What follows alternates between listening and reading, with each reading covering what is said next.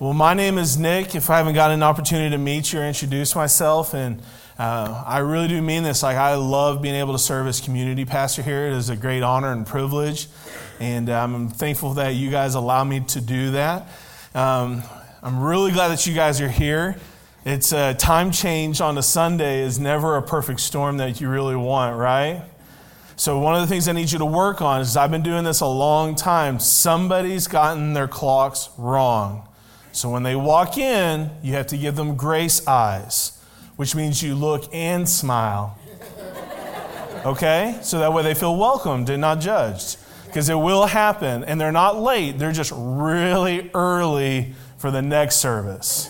Okay? So everybody's good? Everybody's tracking with me?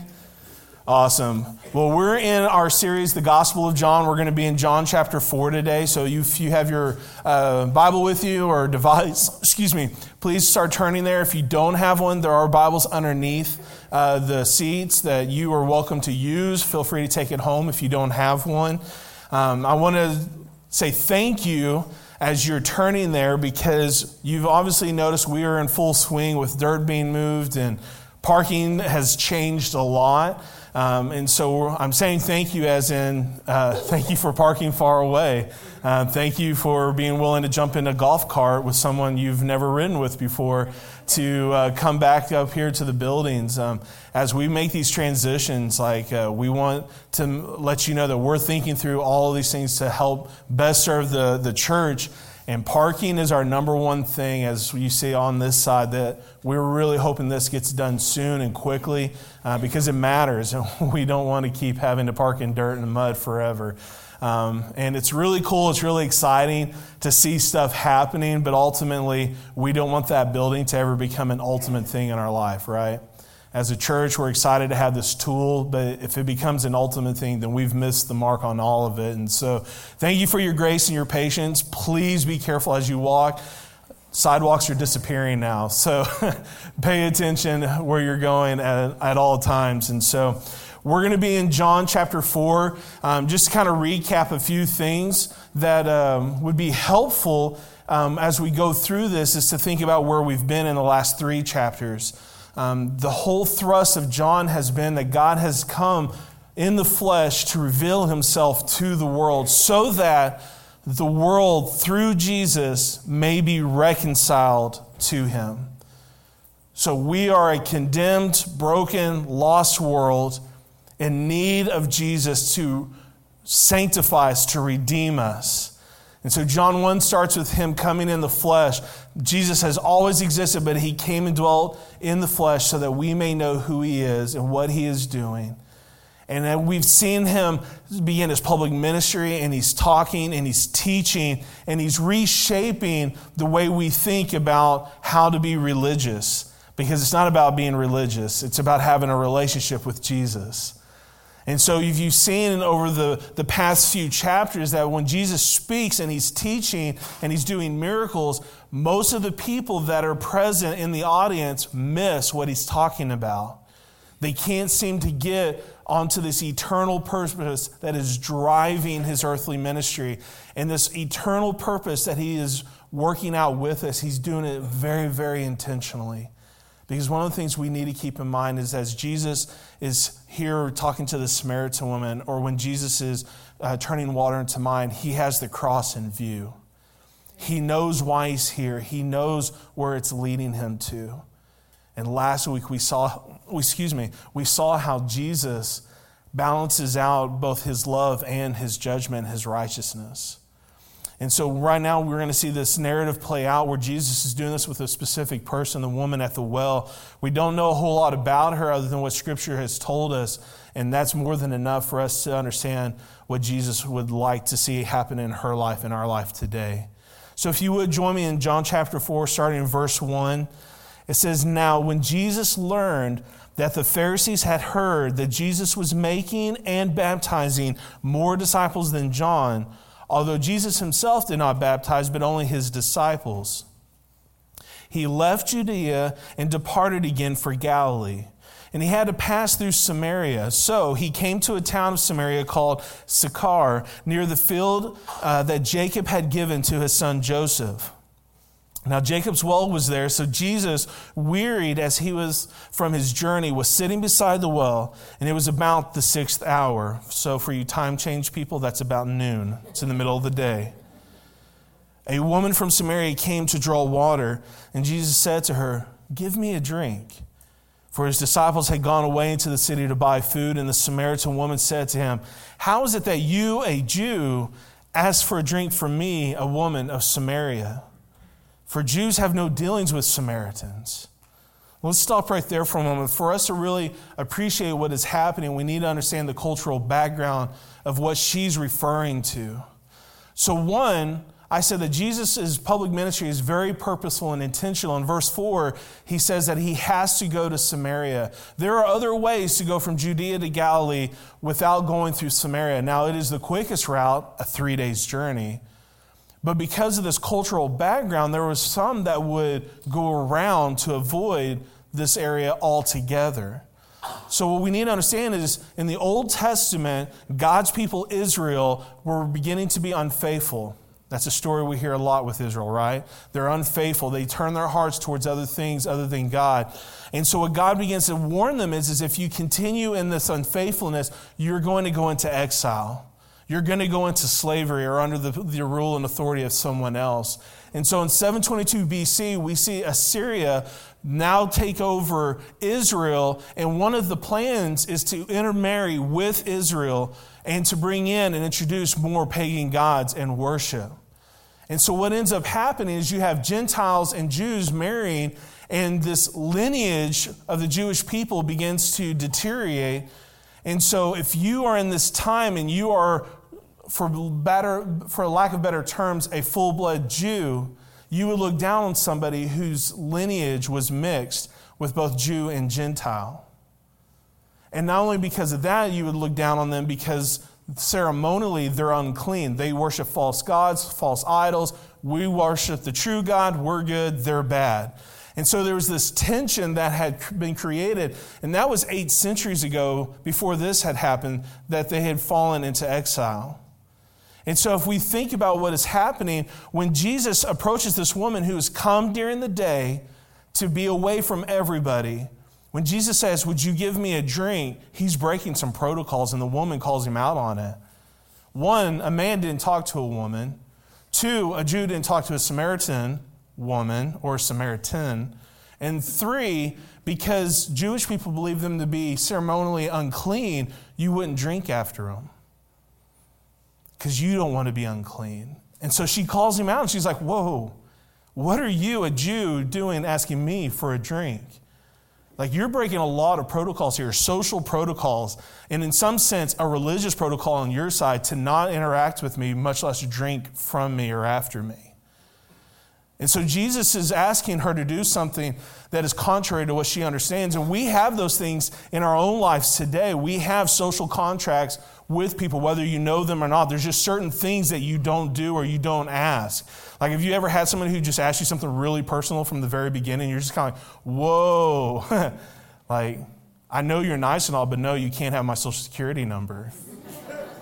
Right? Like, have you ever just have somebody ask you some personal questions and you just kind of feel like you inside just kind of want to back up? Like, I'm not ready for this. I'm not there. And so that's what's happening here as he's talking to her, and she's saying, like, "How are you, a Jew, asking for a drink from me, a woman of Samaria?" And we see in the passage it says, "For Jews had no dealings with the Samaritans." And you have to think again, like, for her personally, she's at the well in the middle of the day to avoid people. Take away the cultural background, which really helps us, but personally, she doesn't want that. Think about it culturally for a second with me, is that how would you feel if you realized you were a product of an intentional plan to dilute the Jewish lineage, that you would be considered a curse among the Jews? And that would be your life. That's all you knew. You would feel like an outcast. And for some of you today, like, that's something you're experiencing yourself. You feel like an outcast, or that you don't belong. And so Jesus is breaking through this cultural shame. And here in a second, we're going to see that he's also going to talk to her about personal shame. And there's 2 parts to that. 1, her being a Samaritan, cultural shame. But 2, She's not even wanting to be around Samaritans. There's a personal shame involved in this as well. And so if you want to have a point or something to really lock this down, is that Jesus is not concerned with gender or race or social economics. He's more concerned with the person, the heart. Amen. He doesn't care about those other things. He's going straight for the heart. So if you would join me again in verse 10 as we continue this to understand this narrative. And so Jesus answered her, "If you knew the gift of God and who it is that is saying to you, 'Give me a drink,' you would have asked him, and he would have given you living water." The woman said to him, "Sir, you have nothing to draw water with, and the well is deep." She's missing the point. "Where do you get that living water? Are you greater than our father Jacob? He gave us this well and drank from it himself, and his sons did also, in his livestock." So Jesus said to her, I'm going to clarify, is what he's saying. "Everyone who drinks of this water will be thirsty again. But whoever drinks of the water that I will give him will never thirst again. The water that I give will become in him a spring of water, welling up to eternal life." And the woman said to him, "Sir, give me this water so that I will not be thirsty or have to come here to draw water." What we see is the woman's missing it. Just like we saw with other passages where Jesus is teaching and showing miracles. Like with the temple, he says, "Hey, tear this temple down." He's referring to himself, the body, and he goes, "And I will raise it up in 3 days." They didn't see the death, burial, and resurrection of Jesus Christ, the person. They looked at the temple that took over 40 years, and they're like, how are you going to rebuild this? So often we miss what Jesus is talking about, and he takes the time to explain this to her. And so he says, listen, we're not talking about water. We're not talking about this. We're talking about something different. And he's shifting through this eternal life that is provided through living water. If we were to jump ahead to John 7:37, as the author is continually reminding us that Jesus is the living water. So in verse 37, it says, "On the last day of the feast, the great city, Jesus stood up and cried out, 'If anyone thirsts, let him come to me and drink. Whoever believes in me, as the scripture has said, out of his heart will flow rivers of living water.'" If you look at this understanding of living water, it's about this clean water that is rushing. It's moving. It's not stagnant. It's not stale.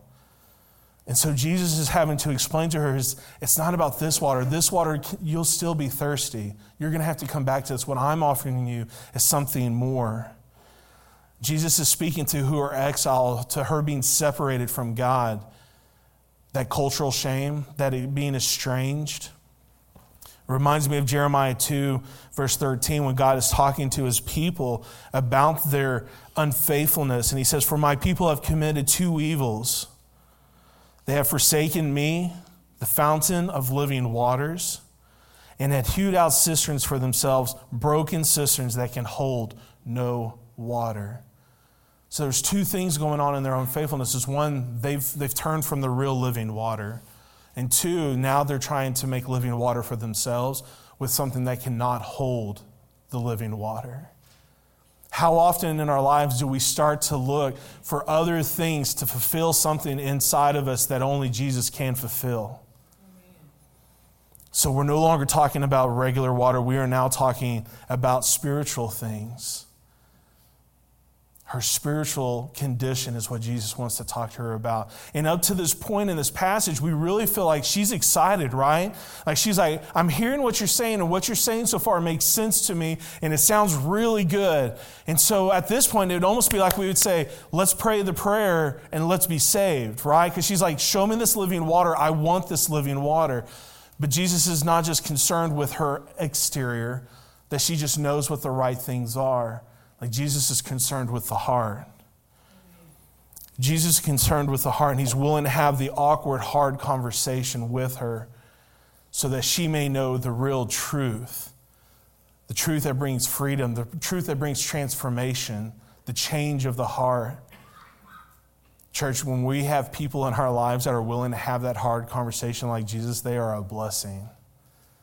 That's why we want community group and community here at Solid Rock, so that we can come and be real and be known and be exposed, so that we can experience the love of Christ. If we look at verse 16, Jesus said to her, "Go, call your husband and come here." And the woman answered him, I have no husband. And Jesus said to her, "You are right in saying, 'I have no husband,' for you have had 5 husbands, and the one you now have is not your husband. What you have said is true." And the woman said to him, "Sir, I perceive that you are a prophet." Let's backtrack that she is coming to the well in the middle of the day. She does not want to be known. She has cultural shame, and we see here she has personal shame. 5 husbands even today would be something that somebody would say, that's excessive. You throw that back in this time and it seems excessive. And not only that, Jesus says you are now with your husband, this man now. And Jesus' wording implies that she knows this person intimately. And he's like, that's not even your husband. So very beginning of our conversation, Jesus says, "Give me a drink." And she starts pushing back like, hey, this is against the protocol. She's protecting herself. She's distancing herself, saying, you're not supposed to ask me that. You're a Jew. Now Jesus is transforming the conversation into more about who she is and her heart, where she is at. And he's like, you've had 5 husbands, and the one you're now with is not your husband. And she's now realizing, this guy knows something about me that I didn't want anybody to know about. I don't want you to know my junk. I don't want you to know my struggle, my stuff, my hurts. I don't want anybody to know that. And so sin creates isolation from biblical community, creates isolation from the Father. And Jesus wades through all of that. The cultural things, we've already seen him press forward in that, but even in these things, to have the intentional conversation that's sometimes hard to do with somebody, and he's saying it because I love you. I want to have this conversation. And so as he reveals to her things about herself that she didn't want anybody to know, she's like, you're right. You have to be a prophet to know that. There has to be something different about you to know that about me. Church, Jesus wants to walk through our hurts and our messes. And there is not a hurt or a mess or a sin or a brokenness that is greater than he. Because if that were true, then they would be greater than him. And there is nothing greater than Jesus. So Jesus looks to move in closer in relationship. And it's interesting is she's not the religious one who seems to be close to God. She's the broken and the meek, the one who's willing to walk in humility with him, the unlovable, the outcast, the one on the fringe, that Jesus is saying, I have something greater for you. So we've shifted again from just regular water to living water. This is about your soul. And really what Jesus is getting down to is not idolatry or adultery or the marriages. What he really wants to talk to her about is her worship. And we see her start to understand that because she has a response that's in verse 20. But before we get there, I want you to understand something, that Jesus is not there to have a conversation to condemn her. She's already condemned by the law. So John 3:16-17, we talked about this last week. It says, "For God so loved the world that he gave his only Son, that whoever believes in him should not perish but have eternal life. For God did not send his Son into the world to condemn the world, but in order that the world might be saved through him." He's not there to rub her nose in the carpet. He's not there to beat her brow. He's there to be honest with her. So often we've seen that people were like, hey, do you want to love Jesus? And they're like, yeah, well, come on. But Jesus knows that's not the right way to do it. Like he goes, I want all of you. I want the heart. I want you. And so he's willing to have this conversation because he's not there to condemn, but to call her into repentance, to call her to true worship. So when we start talking about worship in verse 20, she starts talking about worship she knows and she understands. And she says, our fathers worshipped on this mountain, but you say that in Jerusalem is the place where people ought to worship. This is what the Jews say. So Jesus said to her, "Woman, believe me, the hour is coming when neither on this mountain nor in Jerusalem will you worship the Father." See, for her, you worshiped in a place, right? So even for the Jewish people, they say, where do you worship the Father? You go to the temple. Where do you worship here in this area? It would be on this mountain, this specified holy site. Holy sites were very important in this time and in this culture. And they had great relevance to how you lived out your faith and religion. And so what Jesus is doing, again, very carefully, is saying these holy sites are not greater than me. The water is not greater than me. So he's talking to her and he says, okay, you believe that these things are coming. And he's like, in the hour when neither this mountain nor in Jerusalem will you worship the Father. In verse 22, he says, you worship what you do not know. We worship what we know, for salvation is from the Jews. And in verse 23, this is the best part. He says, but the hour is coming and is now here when the true worshipers will worship the Father in spirit and in truth. For the Father is seeking such people to worship him. It's the very thing he's doing with her. He is seeking true worshipers. He's doing it in spirit and in truth. So often we get caught up in what we're supposed to do or be where we're supposed to be, or the opposite of not doing what we're not supposed to do or not being where we're supposed to not be. But he's saying we're going to worship the Father in spirit and truth, for the Father is seeking such people to worship him. God is spirit, and those who worship him must worship in spirit and truth. And the woman said to him, I know the Messiah is coming, who is called the Christ. And when he comes, he will tell us all things. So she has this future hope. She has this, this is how things are right now, but one day, there will be a Messiah who comes. And Jesus is responding to her, letting her know that the well is not important, that these mountains in Jerusalem, they're not important. The living water is me. I supersede all of those things. Because Jesus is seeking those who will worship with a transformed heart. He's not looking for acts or appearances of obedience. If you have kids, have you ever asked them to do something and they did it with a begrudging heart? You know, where the trash bag is just dragging down the driveway. And they throw it. There, I did it. That's not the whole heart, is it? Jesus isn't looking for just us to do something. He's wanting all of us. He wants the whole person. He wants all of you. I'm reading a book with the elders, and there's a line in it for reflection, and it really hit me is, do you want to be a believer who's well taught, or do you want to be someone who has a transformed heart? Amen. Boy, that hit me hard. Because church, there is times in my life and ministry where I've strived to be the well-taught believer, to have the right answers, to know what to do. Because I thought if I did them and I had this control, then it made me something. It made me something that Jesus could use or would want to use. But really it was about me worshiping self. It was how I portrayed myself and wanted to be portrayed around people. So I didn't share struggles. I didn't admit sin. If I did, it was calculated. Yeah, I used to do that a long time ago. By the way, a long time ago on my timeline was like yesterday. It was calculated. It was manipulative.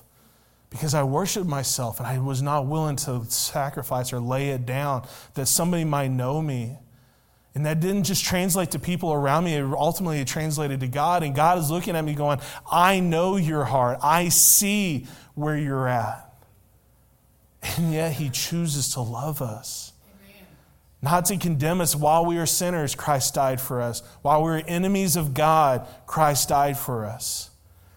And he goes after the person. He goes after the heart. Church, we don't want to just be well-taught believers. We want to be transformed by our hearts through the renewing of God's word and the work of the Holy Spirit. Because we are all false worshipers. I, for the longest time, did not understand that. for the longest time, it was just don't do this and do this. But what it really comes down to is what my heart longs for and strives for. Those idols, the things that I worship, they never give what they say they'll give. Amen. I was longing for acceptance from people, and it was never enough. It was never enough. I felt lonely. I felt isolated because the ultimate thing was nobody really knew me. It wasn't until I stepped out in faith knowing that God's love was steadfast and pure and unconditional that I could be ultimately who I was, and He could meet me in that suffering and redeem me and pull me out of it. And that's a process still happening today. I'm not done yet. That won't happen till the day of the Lord. So we are all false worshipers by nature. And when we worship something, when we bow our hearts to something, it requires something. It requires sacrifice. I worked hard to please my idols. I worked hard. I sacrificed for those. But they never gave back what they promised. And Jesus is going to love all of us to have that hard conversation. And as a biblical community, we want to have that hard conversation together, not to condemn, not to shame, not to point out your shortcomings to shape your identity of who you are. What God wants to do is take that broken identity and give us the one that He has died for, that He has been buried for, the one He has resurrected for, as holy and just, set apart, righteous, heirs of God. He gives us a new identity. Through the book of John, Jesus has been revealing Himself through His miracles and His teaching, and He's given them glimpses of what's coming ahead. But in this moment, the woman's saying, hey, the Messiah is coming. Jesus looks at her and He goes, the wait is now over. The time is now. I am He. I am Him. The living water you've been looking for, that you look for in your husbands, the living water that you've looked for in isolation, because maybe just being not around people would be the answer. He's like, I'm He. I'm what you've been looking for. I'm what you're longing for. Nothing else is going to satisfy. So as a church here today, we're going to be calling the worship team up to lead us. But as we're getting ready for that, I want to ask you a few questions. Is where in your life are you looking for living water that only God can provide? Are you looking for living water in your spouse? They may be a great person and you may love them, have a lot of fun, but they will never be the answer. They will fail every time. Maybe you're looking for it in your kids, or maybe your kids' success in school or baseball or extra activities. I got news for you. That's not the answer.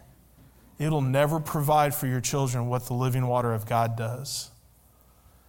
Maybe you're looking for it in your job, your identity, socially or economically. If I could just get to this place, or if I could just turn the corner, or if I had this new season of life, then things would be better. Or if we would get out of this old house and get into a new house. Or maybe it's just something simple like you wish your window worked in your car. Life would just be so much better. And what Jesus is saying to the woman at the well and to you and I today is that you're going to have to go back to every single time. But He goes, in me, a living water will well up out of the soul, and you will never be thirsty again. If you're here today and you've never known what it means to have a personal relationship with Christ, then we want you to have that opportunity to ask questions and respond. Our prayer partners are going to be up front and at the back that would love to pray with you. Some of our pastors will be up here as well. I believe when God's word speaks, He speaks clearly to us, and He gives us an opportunity to respond. And so whether that's in your chair or coming up to a prayer partner, please be faithful to do so. Let's pray.